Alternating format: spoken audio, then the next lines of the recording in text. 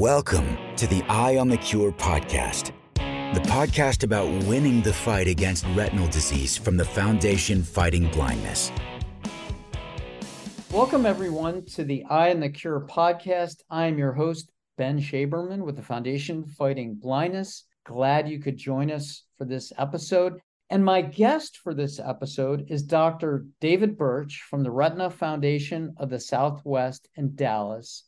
And in case you weren't familiar with David, he has been a key figure and thought leader in the inherited retinal disease research field for more than 4 decades. And I'm guessing that he has been an investigator on more IRD clinical trials than just about any other clinician or scientist in this space. And David has also been an active member of the Foundation's Scientific Advisory Board for several decades. And he's provided important insights into the state of IRD research and where the best opportunities have been for developing treatments and cures. So, David, it's a real pleasure and privilege to have you on Eye on the Cure. Welcome to the podcast. Thank you, Ben. It's a real pleasure to be here. Look forward to this. Me too. I'm looking forward as well. But before we get started in our conversation, I wanted people to get a little more background on you. You have a Bachelor of Arts from the University of California, Riverside, a PhD from the University of California, Santa Barbara, a strong California connection there, fellowships from University of Florida Medical School and Mass Eye and Ear. David has been an author on more than 350 peer-reviewed publications. You've been at the Foundation, the Retina Foundation, for more than 40 years, and your titles, if I have this correct, are Director of the Rose Silverthorne Laboratory for Retinal Degenerations and Scientific Director, again, at the Retina Foundation. So, David, my first question is, you obviously went into inherited retinal disease research early on in your career, really right out of college. What inspired you to get into the inherited retinal disease space? So I was a basic scientist for my PhD. I got my degree with Dr. Jerry Jacobs in Santa Barbara, and it was all monkey experiments, non-human primates. We were doing a lot of recording from the visual system, trying to understand how color vision works. And then my actual degree was based on kind of a split off from that, looking at how light damage occurred in different animal species. And in doing my studies and the research I did on light damage, it sort of occurred to me that what I'm doing here, this is a model for a human disease. And, you can learn all you want about how light affects the photoreceptors and stuff and damages them. But unless you relate it to something human, it really doesn't have that much importance. So it kind of early on got me thinking about the application of basic research to human conditions, clinical conditions. And at about the time I was finishing my PhD, I was kind of looking for postdoctoral opportunities. The National Eye Institute had a sort of a unique program at the time where it took basic scientists, PhDs, and put them into clinical programs. And the idea was to sort of aid, there was kind of this big gap between science and practice and application. And the idea was to put the basic scientists into the clinical environment to see what would happen. And so I began with J. Enoch, and then I spent 3 years, really formative years, with Elliot Burson at Mass Eye and Ear. And as your listeners will probably realize, Elliot's sort of the grandfather of retinal degeneration. He had the initial lab devoted to the study of retinitis pigmentosa and allied conditions at Birmingham in Boston. He was right there at the beginning of the Foundation Fighting Blindness, one of the initial organizers, and with Ben Berman and then Gordon Gund. And so I was sort of there at that time, a little bit afterwards, but at the time, Elliot Burson was doing most of the work in retinitis pigmentosa. And he was a very strong person and influenced me heavily on the importance of electroretinograms and vitamin A and a variety of other topics. But that sort of all led to a clinical interest. But I've always sort of tried to approach it with basic science and doing basic science experiments. That's great. Yeah, Elliot was the man back in the early 70s, and definitely vitamin A and ERGs were his wheelhouse. Right.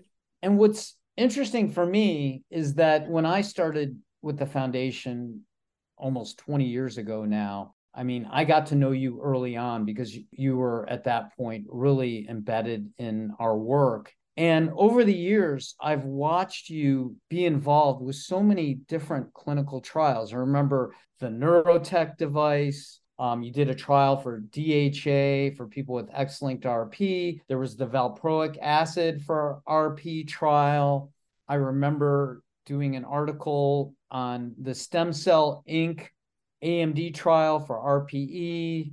You've been involved in X-linked RP, gene therapy, and the list goes on. We've, I think, made it abundantly clear you've done an incredible amount of clinical research. What do you think your core strengths are when it comes to research and being involved in these clinical trials?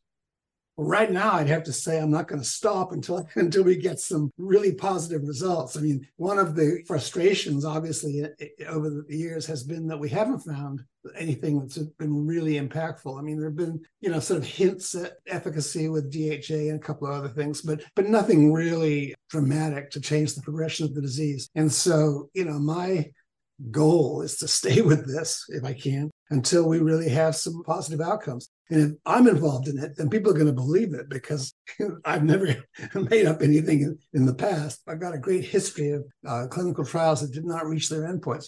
But I think one of the things I like to think about myself is that I'm collaborative. And I think one of the things I realized coming out of Burmengund and the environment of the time, that were maybe after in the 80s and 90s, there were sort of individual labs pursuing their thing. They were all sort of isolated kingdoms. And there wasn't a lot of collaboration. In fact, you get to ARVO meetings and meetings of scientists or clinicians, they would always be attacking each other. There'd be big attacks on Elliot for the vitamin A, and there'd be big attacks on Fishman for something, he CME or whatever. And it just wasn't very collaborative. And I was really determined to get away from that. So I really made a lot of connections in the early days with people at Hopkins and people at San Francisco and Oregon.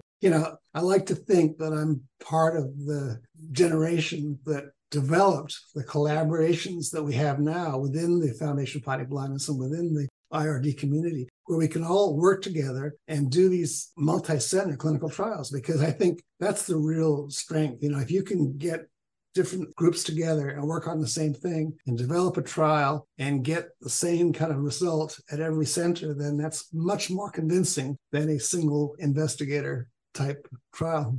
Right. I would so agree. I've watched you in these collaborative projects and moments for so many years. So I would definitely agree with that. One other thing that I think is really important, a skill set that you bring to these research efforts, and it's becoming even more and more important, is your expertise with outcome measures and endpoints. Because as of late, while we have had some misses in the clinic, in clinical trials, we have seen signs of efficacy. We have seen some vision improvement. It's coming up with the right endpoints so that we can get FDA approval that is perhaps the biggest hurdle that we have at this moment. Would you agree that your knowledge of, whether it's microperimetry or ERGs, OCT, whatever, all those different ways of measuring retinal structure and function, would you agree that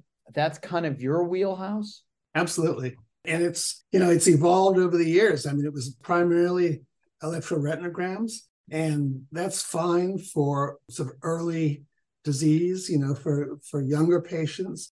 Unfortunately, the electroretinogram is really sensitive, but it's also very susceptible to the degeneration. So once a person reaches sort of an intermediate stage of RP, the ERG is almost non-detectable. So as an outcome measure in the trials that we're doing now, where it tends to be later stage disease, the ERG has not been particularly helpful. So we've moved to other things. And one of the outcome measures that I'm sort of particularly involved in is with optical imaging and the OCT. And I have my colleague Donald Hood to thank for a lot of the work we did together. I remember distinctly, looking at OCTs over several years in a few patients and just realizing, well, you can see this change, this line of photoreceptors that you see in the OCT. It's shrinking, and it's visibly shrinking over a couple of years.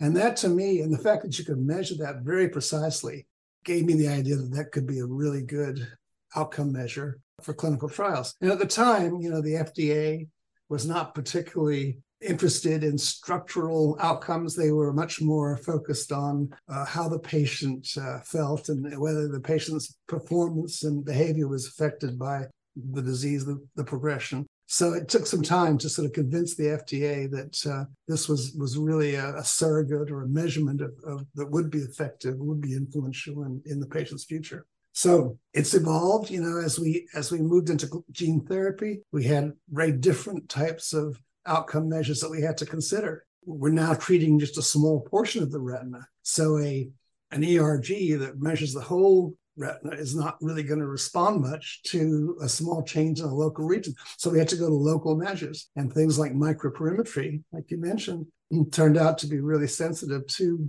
these changes. And, I think it was naive to think, that we were going to put a gene in and suddenly get normal vision. It's going to take stages. It's going to be a graded kind of improvement as we get better at this. But I think we are, like you said, seeing some evidence of success.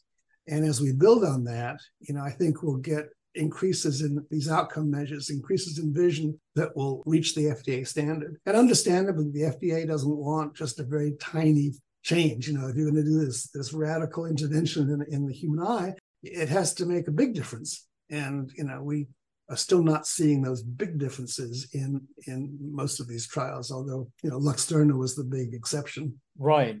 And just so our listeners know, we've been talking about OCT quite a bit, optical coherence tomography. Just about anybody who goes to a retinal specialist gets an OCT scan that looks at the different layers of the retina, so you can see how many photoreceptors are left and where there might be some untoward things going on in the retina. And you didn't mention this. I appreciate your humility, but you came up with an endpoint called easy width, or the ellipsoid zone, which actually measures ultimately how many photoreceptors or what the population of photoreceptors is left. And that's a valid endpoint, isn't it? Yeah, it is, and has been accepted as that. Yeah, it was really a small jump, but we basically went from using the OCT to sort of confirm that the receptors were missing and that it was consistent with RP to actually measuring that and actually having an objective outcome measurement. And that, when you take this really complicated optical coherence tomography image, it was kind of maybe my simple-mindedness, but just say, let's just measure it. And it worked, and it's been very successful. And what's cool about that, so our listeners know, is that, if I remember correctly, came out of a trial for valproic acid for retinitis pigmentosa. Unfortunately, the results for that trial weren't very encouraging, but that's where you came up with the easy width endpoint. A little bit before that, actually. It's a little bit before that with X-linked RP, the DHA. Oh, okay. But the valproic acid trial, that was making the transition from a linear measurement, the width, to the area, which is the whole area. And the first time we used the area was in the valproic acid study. So that was sort of a requirement of the FDA. They wanted the area to sort of, in the same way they want the visual field, not just a linear extent of vision. Got it. So you've, as we've talked about, have been in the field for quite some time, and I'm sure there have been some really important, memorable moments, surprises throughout your career. Are there any that come to mind that you can share with us? I remember distinctly having a conversation with Steve Dager, who was sort of a longtime collaborator. He's another stalwart of the Foundation Fighting Blindness from Houston. And we began collaborating very early on. And having sent many samples to him, he started identifying new mutations. And I remember just talking with him and hearing him describe 4 new dominant mutations. We we had rhodopsin and we had RPE, RDS, the peripherin mutation. And we thought that was going to account for most of the dominant. Turns out there were many, many, many more. And just the impact that had on our thinking, that we had multiple genes, that this was not just one disease. And now we knew why patients didn't all behave the same. And, we began to look at differences in the behavior, in the vision of patients with different mutations. But going from a point where we did trials without even awareness or even knowledge of the mutation, because nobody could identify it, to trials where they were entirely dependent on the mutation. Now, it's really a change in strategy and a change in the way the field has been structured. Right. And excitingly now, we can genetically test people. We have a no-cost program that really any doctor in the country can order a genetic test for their IRD patients. But we can get a conclusive result in about 60 to 70% of cases. And to the time that you just talked about, we didn't even have a sense of how vast and diverse the genetic field would be.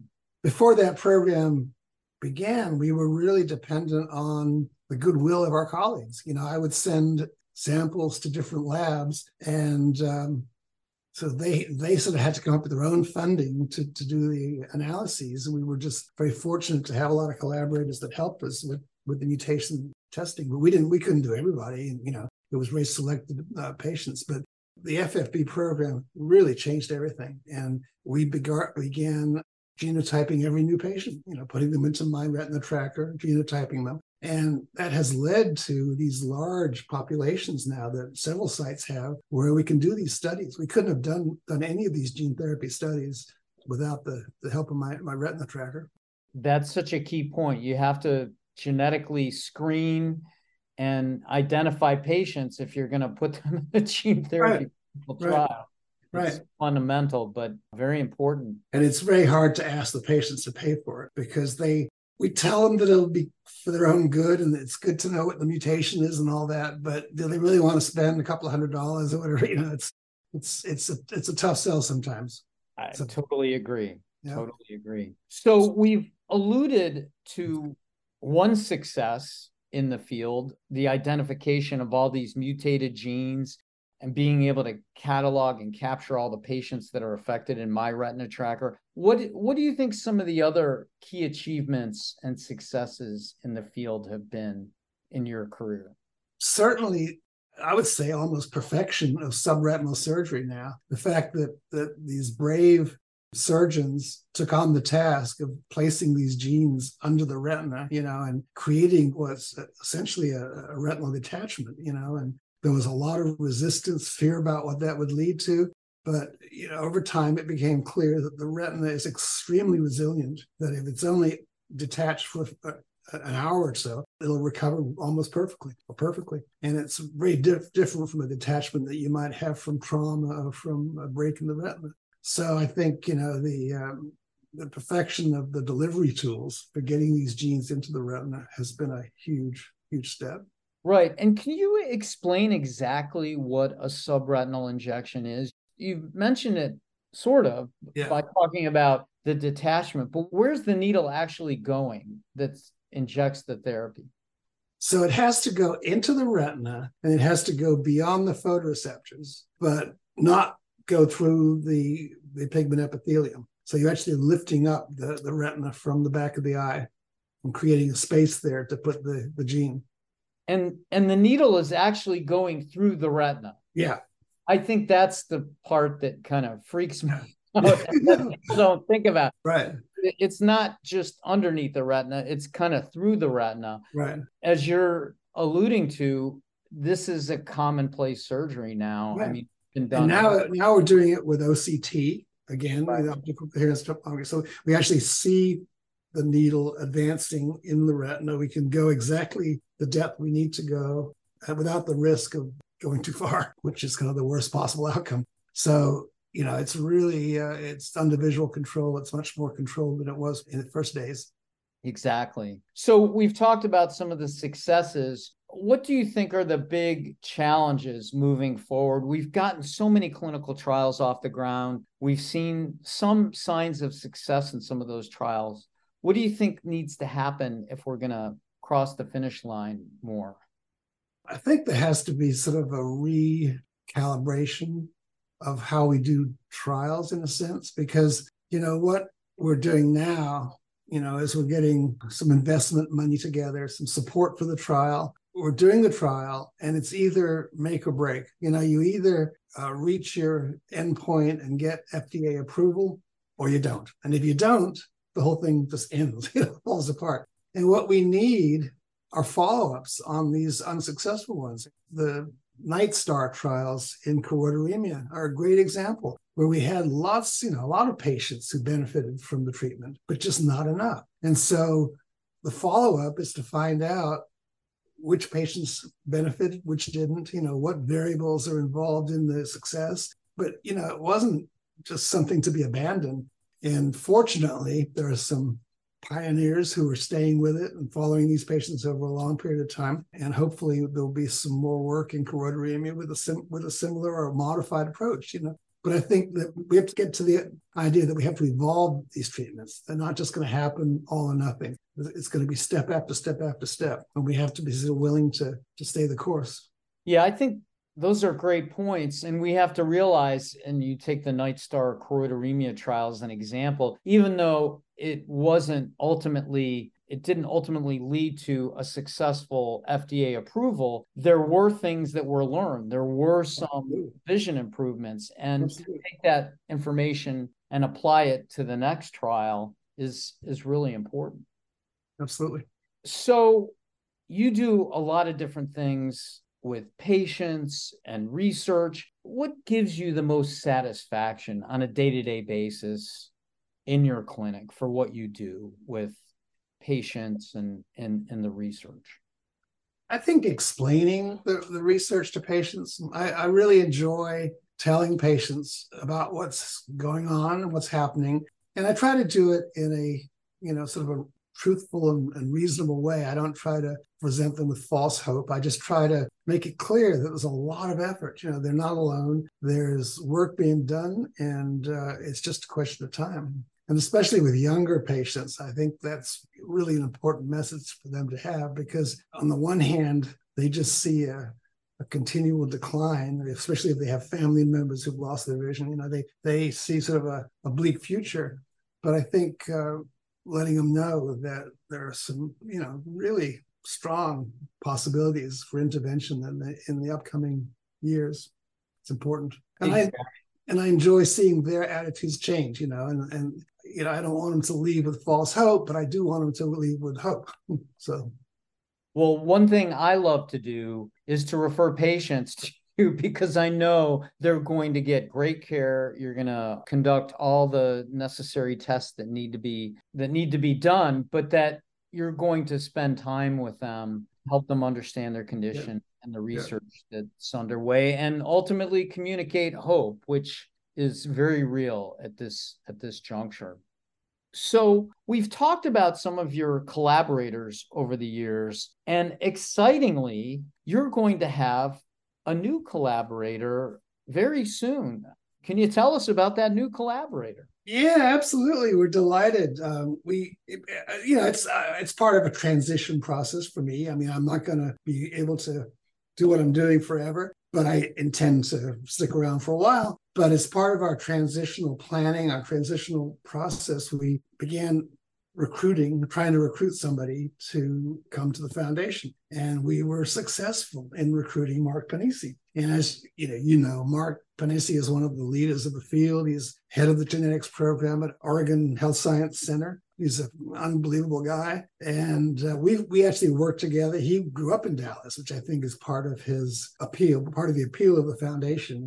He's a Dallas kid, Texan. And I think, the growth of the Retina Foundation, the fact that we can become almost an international destination for patients, I think that sort of appealed to him. And I expect him to grow the foundation to the next level. I think I'm proud of what I've done, taking it from nothing to where it is now, but he's going to take it another huge leap. So tremendously excited. We'll overlap for a few years. When he gets sick of me, he can throw me out, or when I decide to go fishing, I can do that, But there'll be a transitional period. The patients will be in fantastic hands. We'll collaborate with OHSU too. He's going to go back and forth, and we're going to have some collaborative projects. We already have a new imaging system that we're having somebody at OHSU build for us. So it's an exciting time.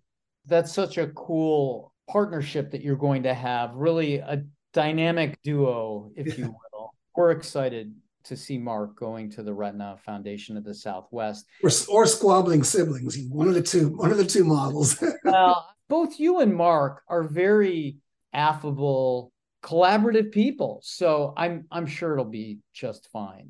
The sum of the parts will be greater than the whole. So all right. I hope you stick around for a while to work with you. I think together you're going to do a lot of great things. But speaking of collaborators, I know your wife is at the Retina Foundation of the Absolutely. And she's in ophthalmology.